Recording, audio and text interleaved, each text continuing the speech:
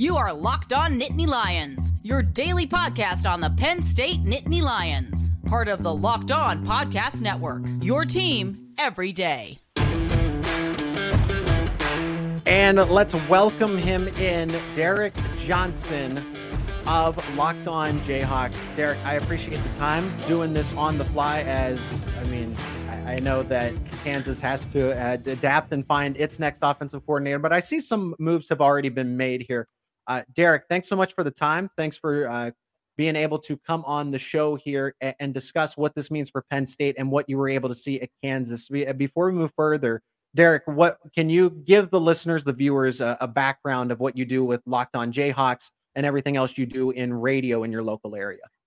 Yeah, I work with Locked On Jayhawks, obviously covering the team every day, and I do stuff with Rock Chalk Sports Talk. It's our local, we're the flagship station in Lawrence, Kansas, 3 to 6 Monday through Friday on the radio in town. So plenty plugged in with everything going on here with KU. Perfect. So you are the expert to discuss exactly this, and I think, and we have the live chat going. So if you have any questions for Derek specifically of what he's seeing out of Kansas's offense and what this moves mean and how it can adapt to the Big Ten, but I'll get it started off. What is Kansas losing in Andy Kotelnicki going to Penn State? What was he able to do that worked so well at Kansas? What is he leaving behind? So Kotelnicki is the ultimate, chess kind of guy. Like he is very multiple in his offense. Everything he talks about is that he wants to be the hardest offense to prepare for week in and week out. They're very process oriented is Kansas overall as a program, including himself.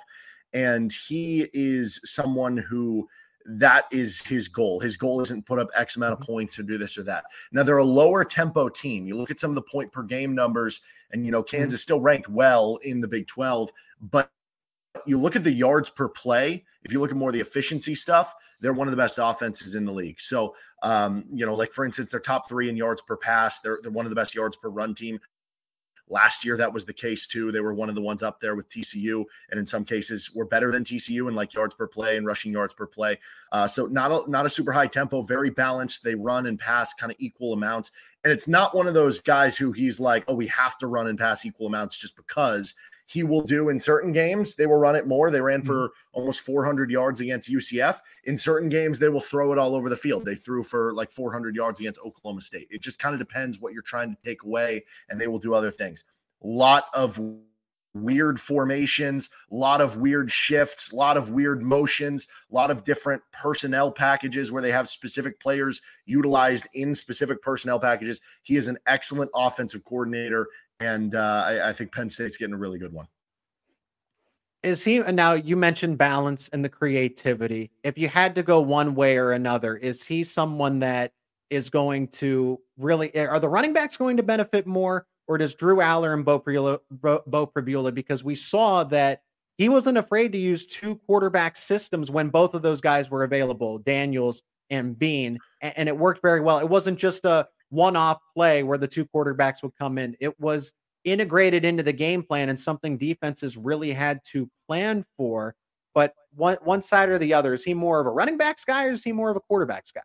He is really just balanced. I mean, it's going to hurt a little bit of the top running, like Devin Neal, for instance, who's the Jayhawks stud running back right now. He has over 1,200 yards. He only has like 183 carries. So if you look at, there are 11 Power 5 running backs right now that have 1,100 or more rushing yards. Devin Neal is first among all of those 11 in yards per carry, but he wasn't on any of the Doak Walker semifinalist list or anything because they're splitting carries with that other guy. His saying he's had in the past was a pair and a spare. They like to have 2 running backs. They rotate in. Both are going to get similar to equal carries. And then the other guy is kind of just the late in game or if there's an injury. With the quarterback, it's a quarterback-friendly system because of a lot of the motions are going to help you figure out the defense, make the reads for everything. And because you run the ball well, I mean, it's just, the one thing that'll be interesting is they ran a lot of QB runs here at Kansas. Obviously, that doesn't seem to be as much of the skill set of Drew Aller. He has been someone, though, whether he's been at Buffalo or Kansas, they adjust to the personnel. So as much as I look at what he's done here at Kansas, I don't know how applicable it will and won't be to Penn State. Some of the stuff will, some of it won't. They had QB injuries. They never really were rotating quarterbacks at Kansas. Like that was something that goes back to Lance Leipold. They don't like to rotate quarterbacks. They like to stick with a guy. The only reason it's been multiple quarterbacks here is just because of injuries. But you go back to his days at Buffalo before Kansas. He had 1 year where they led the MAC in passing yards, and that was when Tyree Jackson, who ended up going off to the NFL after, was their quarterback. The very next year when he went off to the NFL, they became the number 1 team in the MAC in rushing yards because they adjusted to their personnel. So he really is, whatever you have, he is going to emphasize that. He is not really, I have to do this or I have to do that. But certainly it is a balanced offense, one where, like KU has some really good receivers. You look at Pro Football Focus, they're top 10 in the country in receiving grade, but they don't really have anybody who's above, 700, 800 receiving yards because it's a bunch of receivers. It's a bunch of tight ends. It's a bunch of running backs. It's balance between running and throwing the football. So a really good offensive coordinator, tough to prepare for. And he just kind of helps everyone because he makes everybody's job a little bit easier. Derek, how would you say the Big 12, the caliber of defense in the Big 12 was this season and the past 2 years? I think it's definitely one of those things where it's underrated. Obviously, you get the idea of the Big 12 from when I was growing up and it was everybody was running air raid or spread. And you think of the year with 08 with Sam Bradford and Colt McCoy and all these guys. It is kind of transitioned. I think one of the big teams to do that, Iowa State, they've had a top 20 defense in some years, top 10, top 5 defense over the past couple of years. And a lot of teams have started running what they do, which is this kind of 3-3-5 stack. You see other teams run variations of it, like a 3-2-6, and it's helped slow down some of the passing games. So you've had good defenses in the Big 12 here lately. Oklahoma's a top 35 defense. Texas has a top 15 or top 10 defense. Iowa State's got a top 20 defense in the country right now. Kansas State typically pretty good on the defensive side of the ball. If you look at Bill Connolly's ESPN SP Plus, the Big 12 is basically in line with the ACC and the Pac-12 in terms of defensive rating right now, overall as a conference. So it's no longer there was a couple of years ago, the Oklahoma State team that lost to Baylor in the Big 12 title game. That team was having statistically, by some measurements, the best defensive Big 12 season ever. So it actually has started to shift a little bit. It's still not a fully defensive conference or anything like that, but there are a lot more better defenses. And like I said, kind of in line with what the Pac-12 and the ACC are at right now. We'll get to the comments in just a moment. I see some good questions here. Another one I wanted to ask Derek was his overall responsibilities at Kansas, because he was the offense. He wasn't a position coach. He was the offensive coordinator and the associate head coach. James Franklin says he values head coaching experience above all else, especially for his coordinator spots. Joe Moorhead was the Fordham head coach when he took over. And then, I know some changes were made and they didn't necessarily get that head coaching experience that they wanted at the OC spot over the past few years. But then Manny Diaz comes in and he's a former head coach, and James Franklin reiterated again, I want head coaching experience as best as I can. Well, Kotelnicki has not been a head coach anywhere along the way, but he has had the associate title at Kansas. What were his responsibilities? How did Lance Leipold allow him to run his system independently?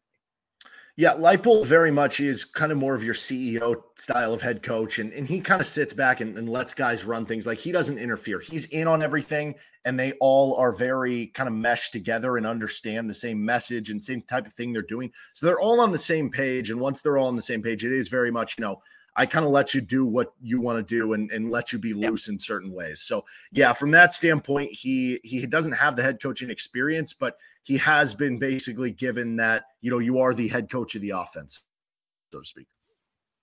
Let's go to the comments here. And I like this one from Steven. How are his in-game adjustments, and does he do it fast? I imagine that not necessarily tempo, but how quick is he to say, all right, this isn't working, let's scrap it. I've also seen Kansas fans say that Kotelnicki, some of his best coaching comes from when Kansas was at a deficit. What would you say to all of that, Derek? Well, so this year, Andy Kotelnicki had to be into a position where they got to their third string quarterback. So Jalen Daniels comes in as the preseason Big 12 Offensive Player of the Year. Right. He injures his back. Then Jason Bean comes in. He's playing really well. And then against Texas Tech, Jason Bean gets injured. Their third string quarterback was a former true freshman walk-on quarterback. They gave him a scholarship about a month ago. He has to come into the Texas Tech and Kansas State games. And in both of those games, You end up, they're shut out at halftime. They adjusted well at half. They put up 13 in the second half, struggled a bit in the red zone in that game, but you saw it get better. Kansas State game, they come right out of the locker room and score a touchdown. The TCU game last year, which was the game that they ended up losing 38-31. Kansas was shut down at halftime of that game, and Jalen Daniels gets hurt at the end of the half. They have just 3 points at halftime against TCU. They put up 28 in the second half against TCU. So he's adjusted well at halftime. He's been able to do more with less. Yeah, whether they've gotten to the backup quarterback or the third string quarterback, he'll adjust to what you kind of need to have happen in both of those areas. I think really the only, knock at times is sometimes it gets too cute. There are a lot of trick plays, a lot of fun formations. Sometimes you'll get the comments about, oh, you went too far there, or just, be normal on this possession or be normal on that play, or do something like, for instance, KU was down 13-10 to Texas Tech. And there was certainly some, outcry about this call. They ran a wildcat with the running back and let him throw the ball on 3rd and goal from the 4 against Tech when they were down 3, and then ended up not getting it. It was his first throw of the year and everything like that. So sometimes that can be the one knock. But as far as adjustments, he tends to adjust, and maybe it'll, if they come in with a game plan of we're going to run it down their throat, maybe they'll try it for a couple series. But if it starts to open up, like for instance, this past week against Cincinnati, Cincinnati was throwing a bunch of numbers to stop the run, and they were stopping. Kansas had 2 drives without points to open the game. And then all of a sudden Kansas started opening it up, and Jason Bean was 10 for 10 at halftime passing the ball. So he will adjust as the game goes on. He makes pretty quick adjustments as the game goes. We'll take one final question from the comment section. How does he call a game for a pocket passer versus a mobile quarterback? Obviously, with Kansas, he's had the mobile quarterback, Jalen Daniels and Jason Bean. Now, Cole Ballard is more of, I wouldn't consider him a mobile quarterback. He's more of like a moxie type of runner where he can run, but it's more of just like, he's not out speeding or anyone. When they do have the fast quarterback, you'll see them run a bit of triple option, read option. You'll see him run speed option to the outside. When you have the more, pocket passer type, you won't see him call that stuff as much, but he's still going to call some of the speed option stuff, because that can just involve reading the defense and knowing when to pitch it more than anything. At Buffalo, that would probably be better for that, because at Kansas, he's had it the entire time. At Buffalo, he did have at times, like I think Kyle Van Treese, he wasn't like a super mobile quarterback, and they were able to call an efficient offense. That became more of a running offense and a play action offense. So, with more of a pocket passer, maybe more under center, more play action game, whereas versus with the more mobile guy, maybe you are going to see more of an option type of game. But like I said, he tends to adjust, and he's a really good offensive coordinator at picking and choosing stuff from around the country, from the NFL, that he'll make work whatever personnel they have. So I don't know how athletic Drew Aller is, but I wouldn't really be worried about it, because he has been able to adjust over the course of his time as the offensive coordinator, wherever it's been, at Buffalo or Kansas. Drew isn't exactly a statue, but he's not your straight line track star speedster. He actually, Mike Yurcich utilized him more so than we thought he should have been as a dual threat quarterback. Drew Aller, he can get you 5 to 7 yards on third down when you don't spy the quarterback, and he's actually really good within the pocket. He has good tight area speed and I would say quickness. But if you're talking about a 40-yard dash, Derek, it's no contest. That other guy's probably going to win. But Drew Aller by no means is a statue. Derek, I won't take up too much of your time. I got 2 more questions that I think are pertinent here. And it's, how is Kotelnicki as a recruiter? Because Penn State doesn't make this move if there isn't some influence on recruiting. Well, that's what's kind of interesting here, is that when you look at KU's recruiting class, if you compare KU's to Penn State's, it's not going to be, it's for Penn State to be a bad recruiting class. But for KU, it's one of their best recruiting classes that they've had in quite some time. But a majority of the guys, Kotelnicki was not the main recruiter, and on a majority, he wasn't even the secondary recruiter. He more so was just kind of a guy over that, all the coaches, they meet with all the coaches, and you get your conversations, and everybody kind of has the same message for KU. And so from that standpoint, he was. But from the KU perspective, he wasn't one of their big time recruiters. Like they have a 4-star quarterback from Detroit, Isaiah Marshall, who just won the state title for them.